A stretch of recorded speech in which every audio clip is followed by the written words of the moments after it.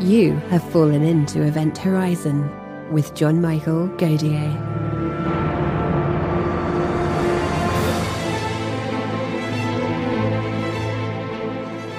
In today's episode, John is joined by Dr. Robert Nemiroff. Dr. Nemiroff worked at NASA's Goddard Space Flight Center before joining Michigan Tech.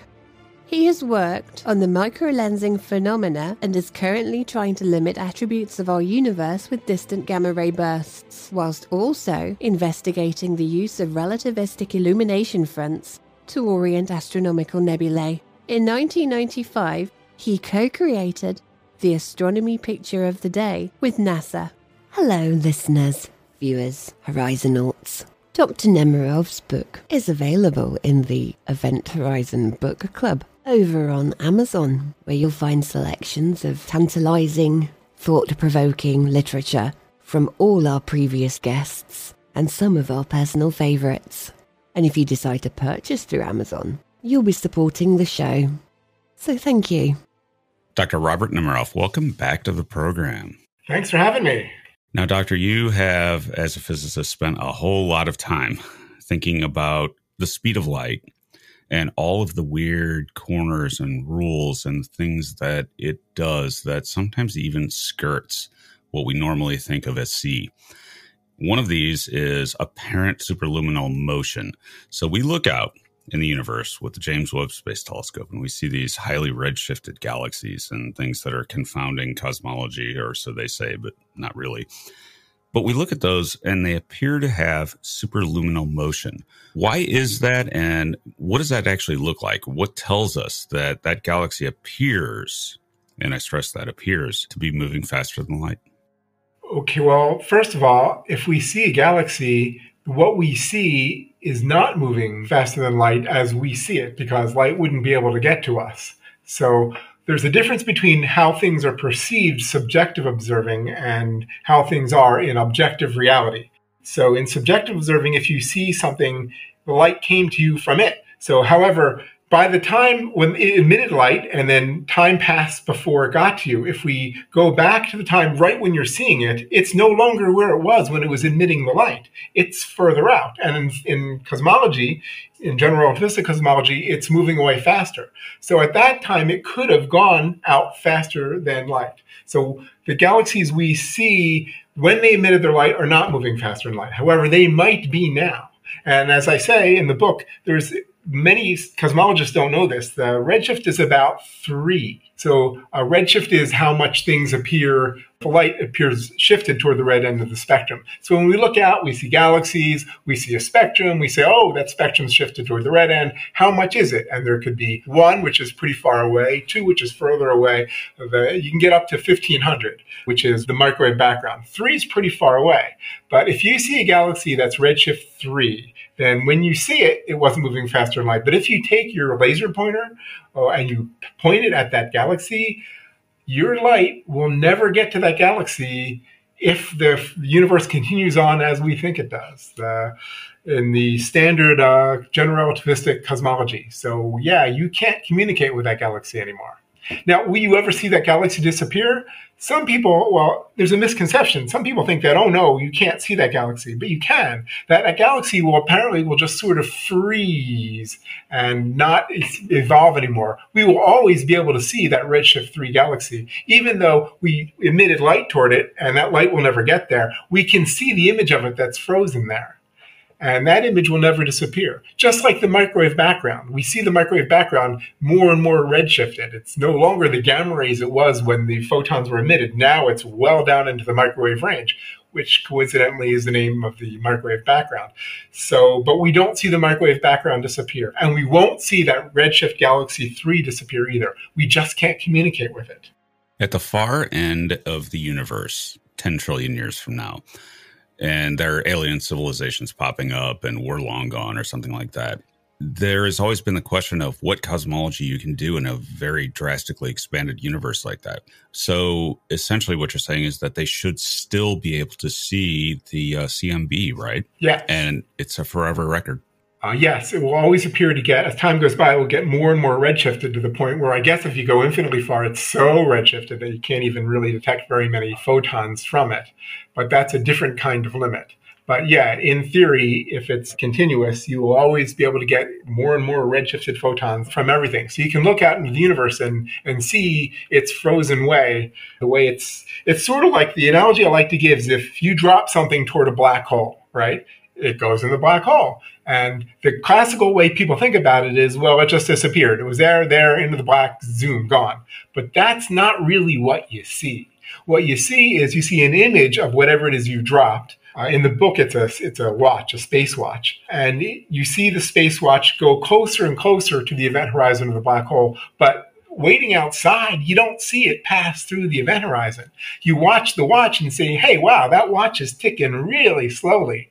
And if the photons are well redshifted, but you don't see the watch disappear.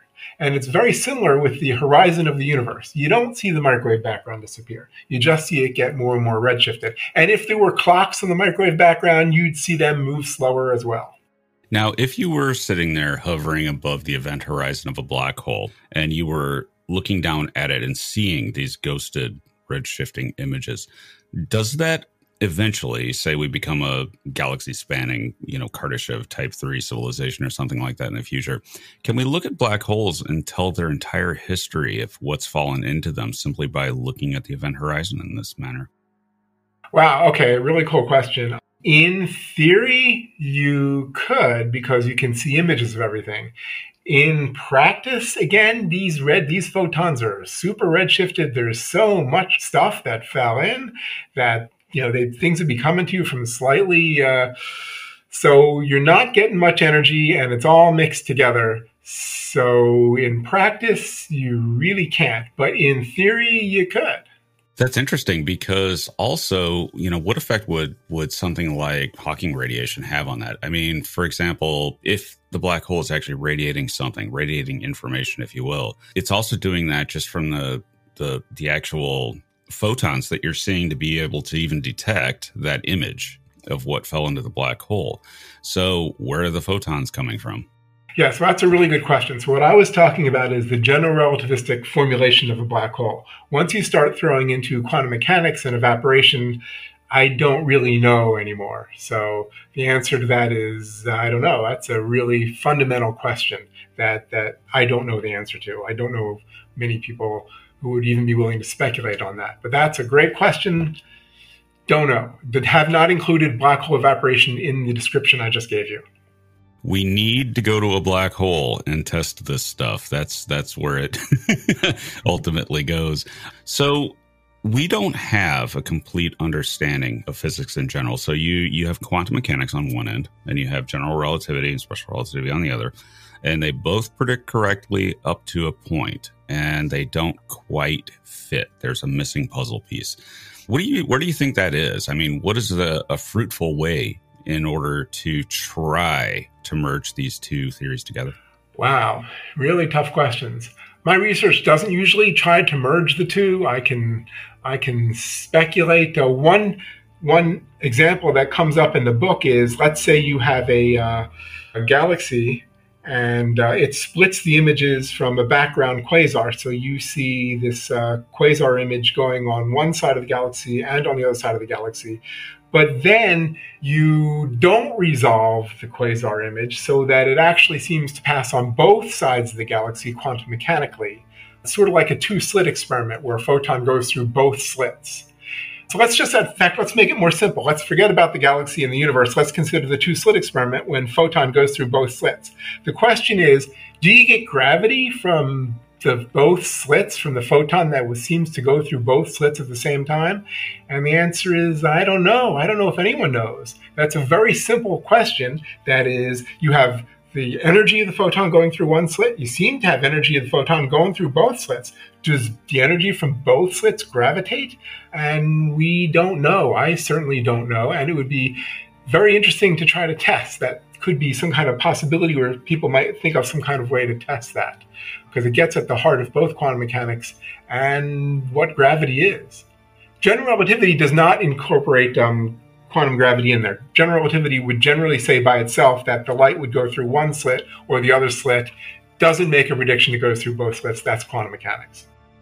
So the immediate question that popped into my brain on this one is, okay, so we don't really understand the gravitation of two photons going through the double slit experiment, or one photon going through two slits, rather. Could that explain dark matter? In other words, could there be some effect going on between photons traveling across space-time, then acting as waves and collapsing and all of this that could multiply and maybe cause a gravitational effect on the universe at large?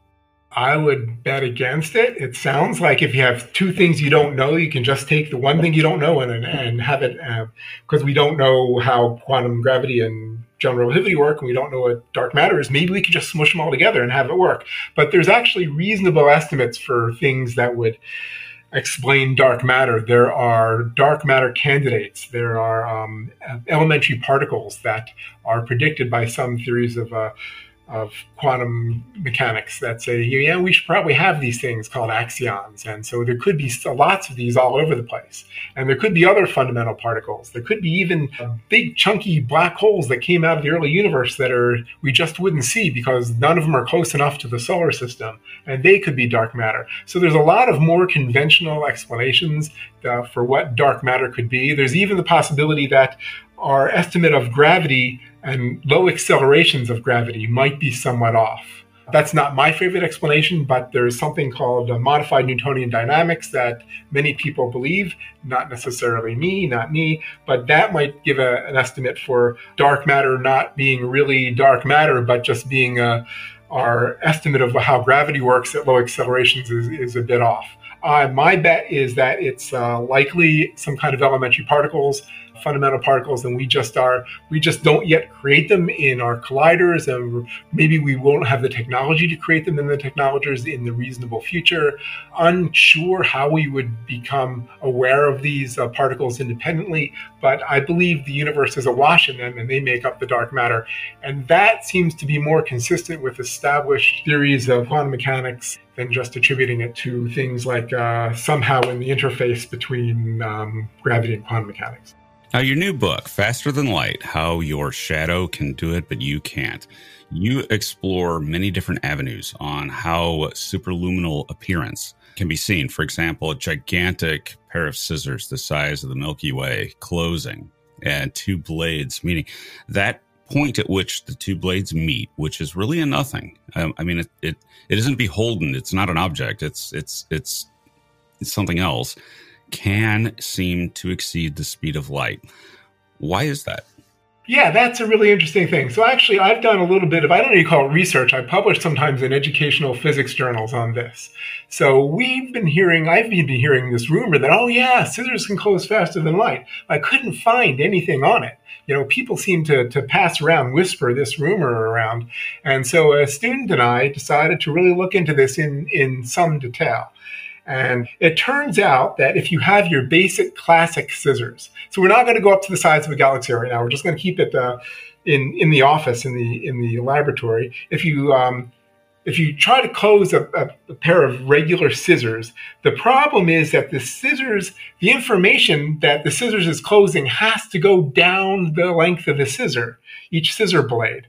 And that's confined to the speed of sound in the scissor, which is less than the speed of light. So we'll just say it's less than the speed of light. So the far end of the scissors doesn't know that the near end of the scissors is closing, and then the whole thing just becomes complicated. But one thing you can do is you can use a guillotine type scissors, where you just have something that's falling down, the whole thing is already falling, and then that's one blade, and then you have another blade that's just across that's horizontal. So then you have the upper blade is just slightly tilted. Now picture that the upper blade is not tilted at all. It's exactly parallel to the lower blade. As that upper guillotine comes down, the left part of the guillotine and the right part of the guillotine are going to pass each other at the same time. So it's like the vertex between the two went, you don't even know which direction, infinitely fast. So now let's just take that upper blade and give it a very slight angle. and then you drop it again. And now instead of going infinitely fast, it goes really fast because the left part of the blade is going to intersect the lower blade, the left part of the upper blade, and the right part of the upper blade is going to intersect the lower blade just a small fraction of a second later because it's only very slightly tilted. So in that case, the vertex zips around and it can go faster than light. There's no reason that it can't because nothing on the blade is going faster than light. It's just that vertex thing, which is a hypothetical point in the middle. That's what can go faster than light. So we actually were able to publish that. The ways to close scissors faster than light and the ways to close scissors that don't work. And it's kind of cool because people think that, well, the vertex does seem to be kind of something solid. But that also means that if you were to put like a piece of paper in there, you could actually cut a piece of paper in half faster than light. You could do it. But you wouldn't be communicating information across that paper faster than light. It would just be like punctuating it in different points. And that punctuation, like perforating it, would just move across so fast it's without limit. So in other words, the two sides of the paper, two opposite ends of the paper would have no idea what's happening, but the paper would be cut nonetheless. That's exactly right. Yes. And that works. Could you, I mean, this is one of those things that anything we do other than flashlights and, things like that, we can't really do much as far as sending things out at relativistic speeds. But could you actually use that effect if you were a gigantic, again, galaxy spanning civilization? Could you actually use that effect for something? No, we've never found a way to, even with scissors, with laser spots, with shadows, we've never found a way to communicate things faster than light. With the guillotine scissors, the left part of the piece of paper has no clue that the right part of the piece of paper is being cut. So if you're on the right part of the piece of paper and you think that you're being cut is going to be if you'd like to warn the left part of the piece of paper, the people who live down there, that it's going to be cut soon, there's nothing you can do. You cannot communicate that. That's just the way it is. So there's one thing I like to do is with laser spots. So laser spots can appear to move faster than light, but what is happening is you're getting, when the laser spots hit a wall, say, the photons from the laser are always moving at the speed of light. But where they hit on the wall can be it's the superposition of unrelated events. So one laser spot hits, and that photon hit the wall. That's fine. And then a little bit far away, another laser spot hits the wall that's unrelated to the first laser spot. And that hit the wall a little bit later. And there's no reason why that the first laser spot to the second laser spot, if you were to attribute a speed to that has any limit at all, because light is not going between those two spots on the wall. Light is only going from your laser to each spot. And the photons hit the wall in separate spots that are not in communication. So if you wanted to communicate to a wall and you had the laser, you could do so. You could put little code in the laser. You could put a little bat signal on the laser and move it around. And when people saw the laser, they say, "Oh, the bat signal. That means something." But if you're on the wall and you see the bat signal, you can't communicate down the wall and say, "Oh, I just saw the bat signal. That's important. We need to fight the villains." So a lot of things in superluminal motion are like that you can identify things that appear to the eye to move faster than light, but you can never use it to communicate, particularly in special relativity. And it's kind of frustrating, and it's really interesting the way science seems to get around, the inherent science in it seems to get around allowing you to communicate, but you can't communicate.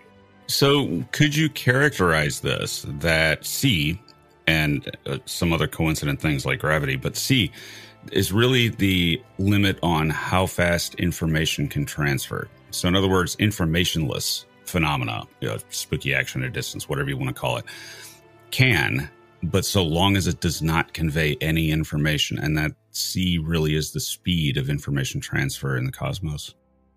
Yes, you can. That's yes. There's a bit of a caveat to that the information that leaves the laser can't get anywhere faster than light. But if you have a bat signal and you're moving the bat signal across the wall, you can say, well, that bat signal itself is information, and the bat signal moving across the wall seems to be showing, more and more people across the wall that there's the bat signals on. So you can say in that sense that there is information moving across the wall, but nothing that creates the information can transfer that information faster than light. So if you have the bat signal, the best you can do is speed of light. And if you see the bat signal, the fastest you can communicate that to anyone is at the speed of light. But the bat signal itself could move across the wall faster than light. What governs it? In other words, the speed of light, as far as we can tell, has always been the same, as far as I'm aware, and leaving ideas like inflation out of this for these purposes. Yes. So the speed of light appears to always have been a constant. What could possibly underlie the fabric of the universe that could be defining that? In other words, what is the governor? Do we have any idea? And do we ever have a hope of finding out? Well, that's another really good question, and I don't know what the underlying physics is. I think physics is a frontier. It's not a set of knowledge, just like most science is a frontier, and that's why scientists are happy to live on this frontier, because they can sometimes, if they're lucky, extend that frontier out a little bit more. So Einstein was the one who discovered that the special relativity equations exist, and they essentially stop things that have mass and can convey information from going faster than light. But why that is, I don't think Einstein himself would really know. I don't think anybody really knows. It's an empirical fact. Ultimately, at the bottom of everything, we measure a few basic things and then we build on them. That said, there are people who speculate that the fundamental vacuum of the universe somehow is involved in creating the speed of light limit. And there's something called the Schoenhorst effect, which says that if you were to tinker with the underlying vacuum of the universe, then maybe you could even slightly speed up the speed of light a little bit. But people have looked into trying to do that practically, and there's no way to even do it in the lab where you can really even measure that the speed of light would be sped up at all. But it's a really great question. It might be tied into the fundamental vacuum of the universe, which could be tied into the dark energy of the universe, which we've just only really discovered 20 years ago. And so we don't really know. And we're trying to learn more about dark energy all the time, but not really getting very far other than confirming that it's there with different experiments. Now, superluminal motion, apparent superluminal motion in everyday life, there is a way that anybody can walk out and see it, and it's the night sky. And if you were not aware that the Earth is rotating very rapidly, and you watch the night sky, it would appear to be moving superluminally across the night, correct? Yeah, so that was one of the surprising things in writing this book. I didn't realize this. So if you stand out there and you watch the sun rise and set, say you're on the equator, so that people don't say, well, what if you're on the pole? So let's say you're on the equator, the sun rises and sets, and you know the distance to the sun, and you didn't know that you thought all of that motion was just the sun's motion, you'd say, wow, sun's moving faster than light. Also, all those stars, they're further away. So those stars we see, yeah, they're really moving out there. They're real far away. They're moving way faster than light. And the one thing you could see that isn't moving faster than light, but still pretty fast, is the moon. But now we know that that's all just an observational illusion and that it's really the Earth that's turning, and the sun is actually slightly moving relative to us, and the stars are all moving slightly relative to us too, but nothing is very close to light speed. So it's all one of these illusions. But here's a segue. If you could see fast enough, you could see faster than light effects right in the very room you're sitting in. And the way you do that is by turning on a single light bulb. So let's say you go into a dark room, and so this could really happen. And then there's a single light bulb in there, and you turn it on. So a second later, the room's completely illuminated. So that's not a surprise. But it used to be dark, now it's illuminated. So somewhere along the way, there was a part that was somewhat illuminated, but then there was this illumination front that went out into the dark and made the rest of the room light. So the difference between the line between dark and light, we can call an illumination front. So if you could see at nanosecond speeds, and you get into it's going to be very dim, but if you could see at nanosecond speeds, you would notice that the illumination front across all the walls, everywhere, is always faster than light. But that doesn't mean that light went out from the light bulb faster than light. No, the light went out from the light bulb at the speed of light. And that doesn't mean that the light that you see bouncing off the walls coming toward you is moving faster than light. It's not. That's also moving at the speed of light. What is moving faster than light is the illumination front. And so that we didn't know that for a long time. Well, I guess anyone could have calculated it. But what's really interesting is that with modern technology, we're getting into high enough video frame rates where you can actually see that. And so who cares? Big deal. You spent all this money, you bought some fancy equipment. Good job. You saw the illumination front moving across the room faster than light. Who really cares? But you know what? It is very interesting because the exact speed that it moves tells you the shape of the walls and the shape of anything that's being illuminated.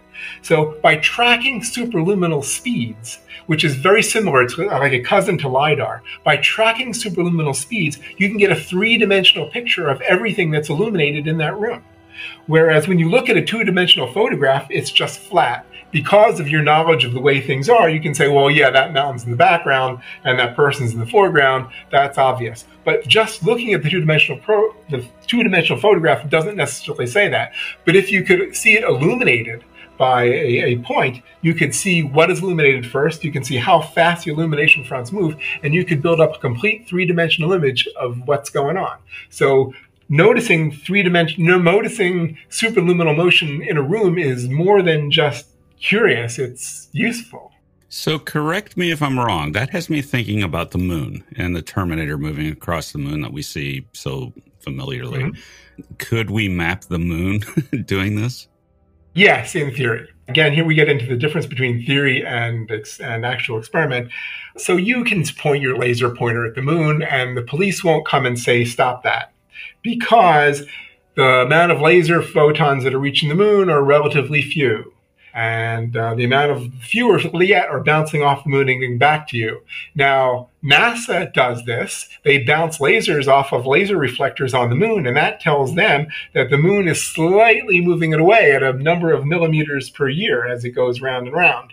So it's a useful way to measure distances so accurately, you know how the moon is moving.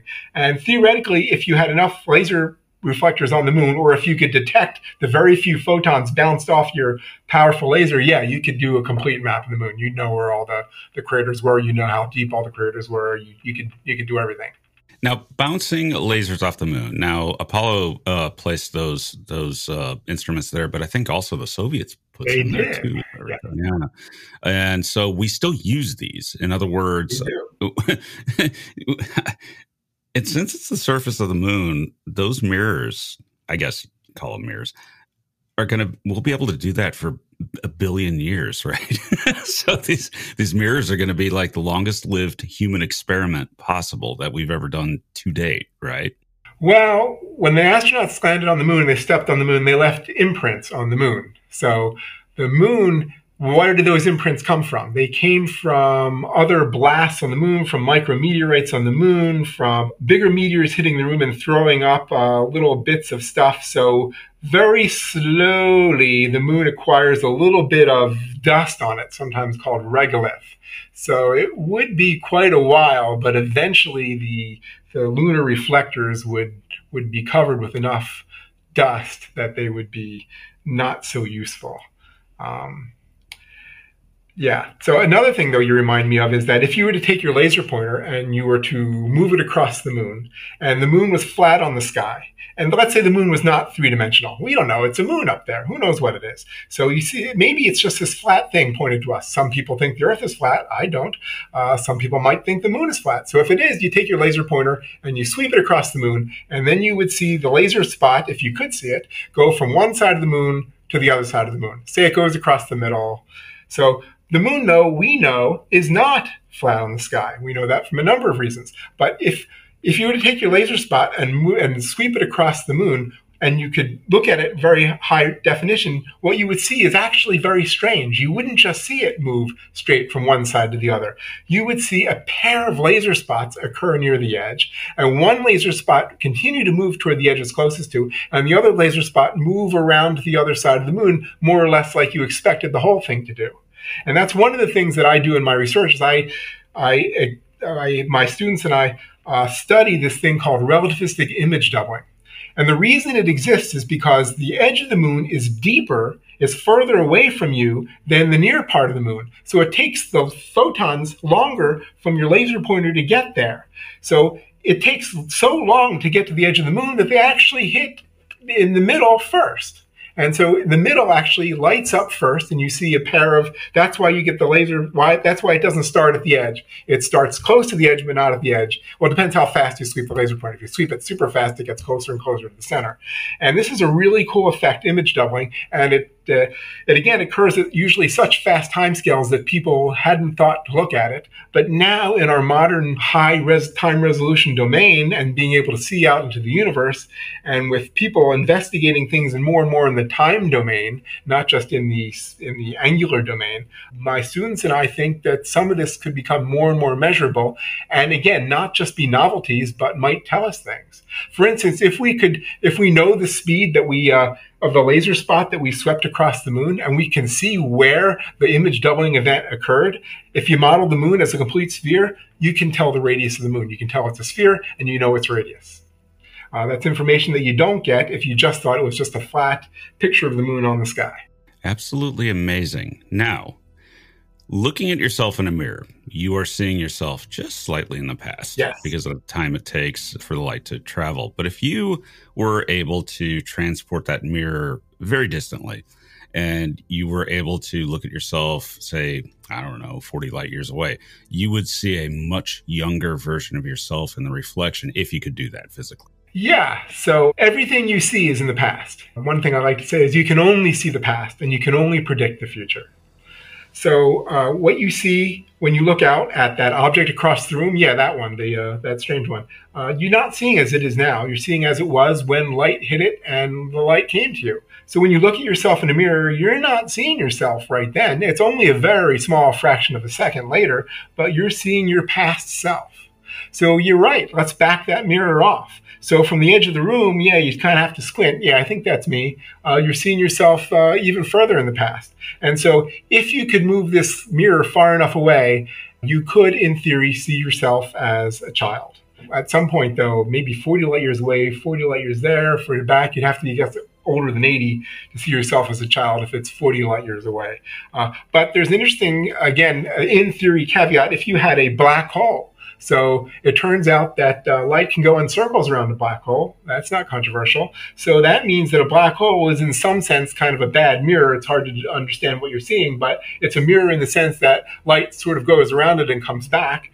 So if you had a big enough telescope and if you could understand what you're seeing well enough, you could look at the black hole and see yourself at all your ages. You can see yourself as you were, all your ages is more complicated, but you can see yourself as you were when light left you and got to the black hole and then came back. So you can theoretically see yourself at a much younger age, not only with a distant mirror, which doesn't exist, but with black holes.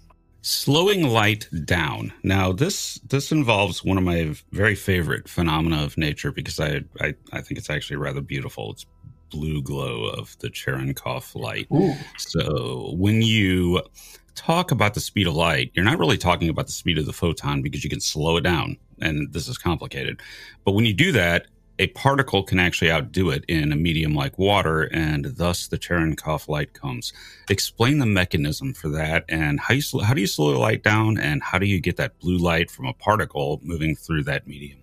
Yeah, so the phrase speed of light used to refer to the actual speed that light went. But then as we learned more and more, humanity learned more and more, we realized that really meant the speed of light in vacuum. So the speed of light in something else is almost always slower. Now, there's a number of types of speed of light. There's the phase velocity, there's the group velocity, there's even called something the front velocity, but we won't get into those details here.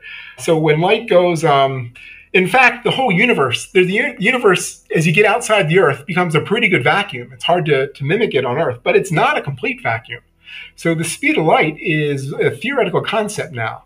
When you say speed of light, you sort of mean the maximum speed that a photon could possibly go, or that light could go if there was a complete vacuum there. But there's not. So even in out away from the Earth, the speed of light is not actually the speed of light. It's a little bit slower.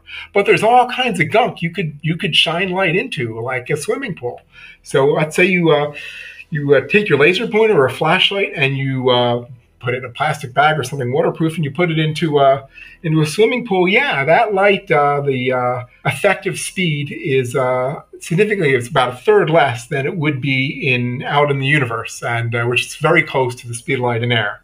So yeah, it's 1/3 slower than air. So if you had a race between light above the water and just below the water, the light above the water would win easily.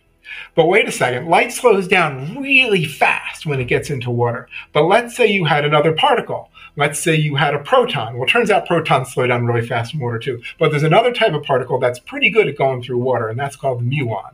It's a fundamental particle. It can be charged. So let's say you have a muon that goes in the water, and it's a race between a photon in the water and a muon in the water. But the muon came out of vacuum first, and so it was going the speed of light in vacuum, and then it went in the water. Well, the muon's going to very slightly slow down, but essentially it's going to be going the speed of light in vacuum in the water. But light in the water itself is not going the speed of light in vacuum in water. It's going the speed of light in water. So if you had a race between a muon and a photon in water, the muon wins. And that's surprising to a lot of people. Yeah, so particles can go faster than light in water, but particles can never go faster than light in vacuum. Interesting, but this sort of creates a question. So if a particle can outdo light in a medium like water, this shows that the speed of light is really not about light. It's, again, going back to the speed of information transfer and all that. But in this case, how do we know that the photon propagating through a vacuum actually is hitting the speed of light? It actually is hitting C, or is it just some fraction below it, like it would be with matter? You can't attain it, no matter how much energy, because it goes to infinity. You can't attain the speed of light. Is it possible that the photon doesn't either, and that it actually is moving at some fraction less than the maximum speed possible in the universe? Yes, I think that is possible, and I think that's essentially what's happening in my view. Even photons out in the universe they're moving. The speed of light is a theoretical limit, and nothing really goes at that theoretical limit. It can only go very, very close to it. And you would say, well, we would know that. And so many times when I talk with physicist friends, they say, oh no, for instance, photons can't have a little bit of mass, because if they have a little bit of mass, then they wouldn't be going at the speed of light. And so I say, well, okay, there's some physical principles that say that photons can't have mass. So I say, well, what experiments are those physical principles based on?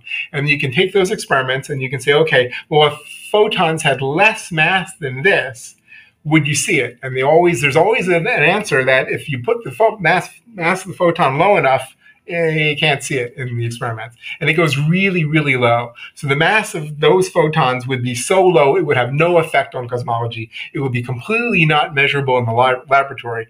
But in theory, it could exist. It could have just a really, really, really small 10 to the minus 70 times the mass of an electron or so mass. So photons themselves could, in theory, have a little mass. And then special relativity is written with the speed of light c in it, which would just mean that photons are moving very, very close to c. And it's not really useful for any calculations to put in exactly how much less they're so close to c. We'll just call it c. But it's not really c. It's very, very, very, very close. It might be 0.9999 and keep repeating 9 until everybody just gets bored and goes away, times c. Comparing that to an even stranger phenomenon that we don't really have a good handle on, except that we know that it affects everything we do, gravity. Changes in gravity propagate at the speed of light. So you pluck the sun out of the solar system, Earth will find out 8 minutes later. Mm-hmm. But other than that, does gravity itself have a speed, and does that depend on whether there actually is a particle associated with gravity, or if it's something else, different force that has no particle? Okay, well, once again, you're getting into the edge of what humanity's knowledge is. So there is no quantum theory of gravity. We can draw some analogies to things that there are quantum theories of. So according to general relativity, which is well tested, gravity essentially is related to geometry. And so geometry itself doesn't have a speed. However, geometry can change. So you might ask, what speed does the change in gravity go?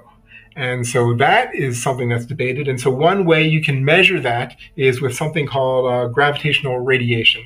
So just in the past few years, we've been able to measure gravitational radiation with these really long arm observatories spread out now in the world, but in Washington State and in Louisiana. And you can actually see gravitational waves from, say, black holes spiraling into each other from halfway across the universe. So there has been one event where we saw not only photons, but gravitational radiation from the same event. And they both arrived within a couple seconds of each other. So experimentally, it seems that photons and gravitational radiation have very, very close to the same speed and just be assumed to be c. Now, general relativity has the speed of essentially gravitational radiation built into it at c. But one might say that general relativity is an excellent theory of gravity, has not been, but is not a quantum theory. So if you were to throw in quantum mechanics, what then is the speed of gravity? And again, it's geometry according to general relativity, and the changes in gravity appear to be the same as the maximum information transfer, as you pointed out, which is c. Now, time travel, but before we get to that, another question. One of the major questions that I get is an interest, anyway, in whether the photon experiences time. Does it? Well, not being a photon, again, so I'll keep giving caveats here. A lot of my friends think, hey, you're a photon. I say, no, I'm just a regular guy. So I don't know. So again, you get into the point. The question is, does a photon really move at c, or does it move really, really close to c? So in the easy approximation that it goes at c, then the photon doesn't see time pass. But the way I think about things, the photon only moves really, really, really close to c, not exactly at c. So the photon does see very slight amount of time passing. Now, backwards time travel, the forbidden fruit of the universe, so far as we know. Backwards time travel is, and you can envision it by going faster than the speed of light, right? So time would move backwards. And there's been some interesting theories, especially those by Wheeler, where, you have one single electron bouncing back and forth through time. So when you're messing with the speed of light and backwards time travel, is it possible for anything to do it? In other words, let's set aside a spaceship and say, okay, well, you probably can't go backwards in time, but particles, can they do it? Is there some way you could envision breaking C and moving backwards in time? Well, to my understanding, anything with mass is constrained to move slower than the speed of light. So the best you can do is go away and come back just soon after you start when you go really fast. However, there are quantum experiments that appear that it seems like information can go back in time, and there's actually a name for that called retrocausality. And John Archibald Wheeler, who is the person you alerted to, he came up with an experiment called Wheeler's delayed choice experiment, which seems to explore this. So here's a very simple way. This is an oversimplification of the way this works. You can do this with a particle going through two slits, but you can also do this with entangled particles. So let's say you had in the middle, between two well-separated things in different galaxies, entangled particles going off in each direction. So they are created together and they go off in each direction, and you measure one and your friend measures the other. So what happens is, are they correlated? So they could be completely correlated if there's just angular momentum being conserved, but you would not be able to predict whether your particle was up or down. But if you were to see your particle is up and they were completely correlated, then you would know that the other one is down. But that doesn't mean that your measurement of up and down, you're not transmitting any information like that. So it's just the way things work because momentum is conserved. However, if you measure your particle at one angle and your friend galaxies away at another angle, it seems that the way you measure your particle would be correlated with what they measure. However, both people are always seeing completely random data. So what you see is particle up, down, up, down, down, up, down. And what your friend in the other galaxy sees is up, down, down, or something like that. And it's completely random. You say, I don't get any information from this. This is just noise. Later, if you were to take a key, answer key, and say, here's what I measured, and you can send it at the speed of light, your friend could get it and say, hey, yeah, there was a correlation. It seemed that when you measured something one way, I would measure something somewhat correlated over here. And how could that be? It seems like there was information that was going between these two faster than light. But neither person, you can't use it to communicate because both people are seeing random data. You're not seeing anything that allows you can't tell them who won a ball game. You can't tell them anything. You can only tell them later when you say, here's what the correlation was. And the weird thing is that this person can measure this thing, can measure their particle even before you measure yours. So in that case, it seems like that what you're measuring is affecting what they're measuring in the past. And that's why the phrase retrocausality comes in. But again, you're not communicating because both people are getting totally random data, and only can be determined later when you compare the answer keys, like, oh yeah, there was a correlation. It's a correlation, though, it's not communication. And it turns out that it seems like it doesn't matter, but that's very important. You cannot communicate in this method, even with quantum mechanics. You cannot communicate faster than light. There seems to be a hard limit on communicating in this universe. Yes. Now, let me ask you this. Your new book, Faster Than Light, blew my mind, as I mentioned, and because there was a lot of stuff in there that I didn't know. Now, when you went into this and started looking into all the aspects of the speed of light, what perplexed you and surprised you the most in your investigations? Well, I think the original reason that relativistic image doubling occurred, because I had never heard of it before. And so I was just trying to understand something. So one of the cool things about being a physics professor at a research university like Michigan Tech is that, you sort of have a license to try to figure out things that particularly having to do with physics that you should know. It seems like everybody does know. So I was thinking you have this infinite wall and you take a laser beam and you shine it on this, you strafe it across this infinite wall. It just seems to me like I don't know where the spot occurs. So I came up with a thought experiment sitting there trying to figure out, I don't understand this. So I have an infinite wall and I have a laser beam and it's pointed away from the wall and I sweep it across the wall. I would figure that the spot would first appear on the wall infinitely far down the wall. And that just made sense. And if I talked to people, they'd say, yeah, it's infinitely far down the wall. But then you start realizing that it takes light an infinite amount of time to get infinitely far down the wall. So it can't be infinitely far down the wall. But it's not the closest point, because you can see that the second closest point to the laser, because you can see the point next to the closest point is illuminated before that. So I was like, I don't understand this. I can't find this anywhere. I was trying to understand this. And I came to the conclusion that it's not infinitely far down the wall. It's not the closest point in the wall. There is a point in between. That's the first point illuminated by the laser. And I had never heard that before. And no one I would ask would say, oh, no, I didn't know that. So then I was really happy. I kind of figured this out, and it didn't seem like it was worth the paper, but I was going to pat myself on the back. But then, of course, I started asking myself, well, which way does it move? And it seems like, well, it kind of has to move the way you see it move. Like when you move the laser pointer, it has to sort of follow the place of the laser pointer. And that seems right. But then I started asking myself, well, what happens all the way down the wall? Eventually, those photons that you pointed infinitely far down the wall, eventually they're going to get there. How can that be if the laser spot always just keeps going in that one direction?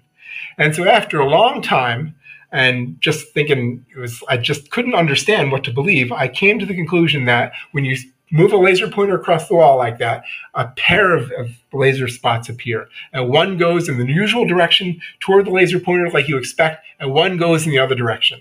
And that was the birth, in my mind, of relativistic image doubling, which I hadn't heard of before.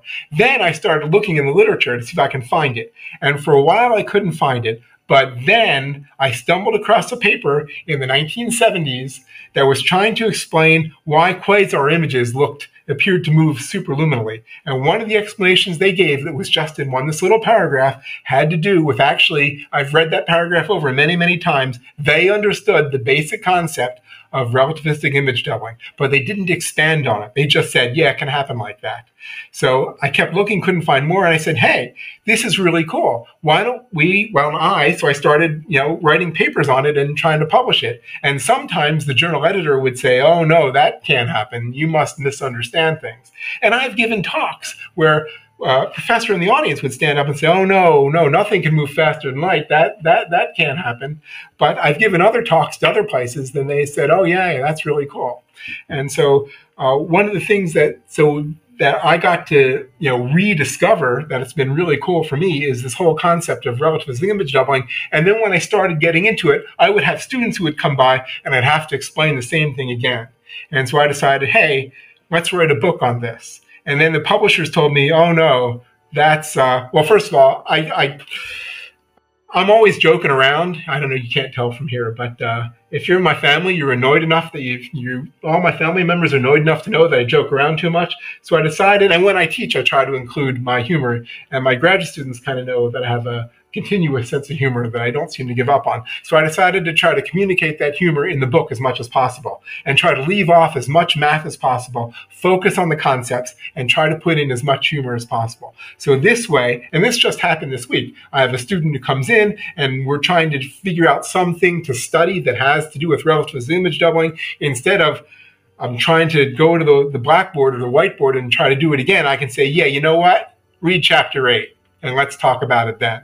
And so they did, and they asked me some questions on chapter 8. And so they did, and it just saves a lot of time. And so I'm pretty proud of the book. I've read through the book after I did the science in the book. I then read through the book, and I kept saying to myself, not funny enough. It's just not funny enough.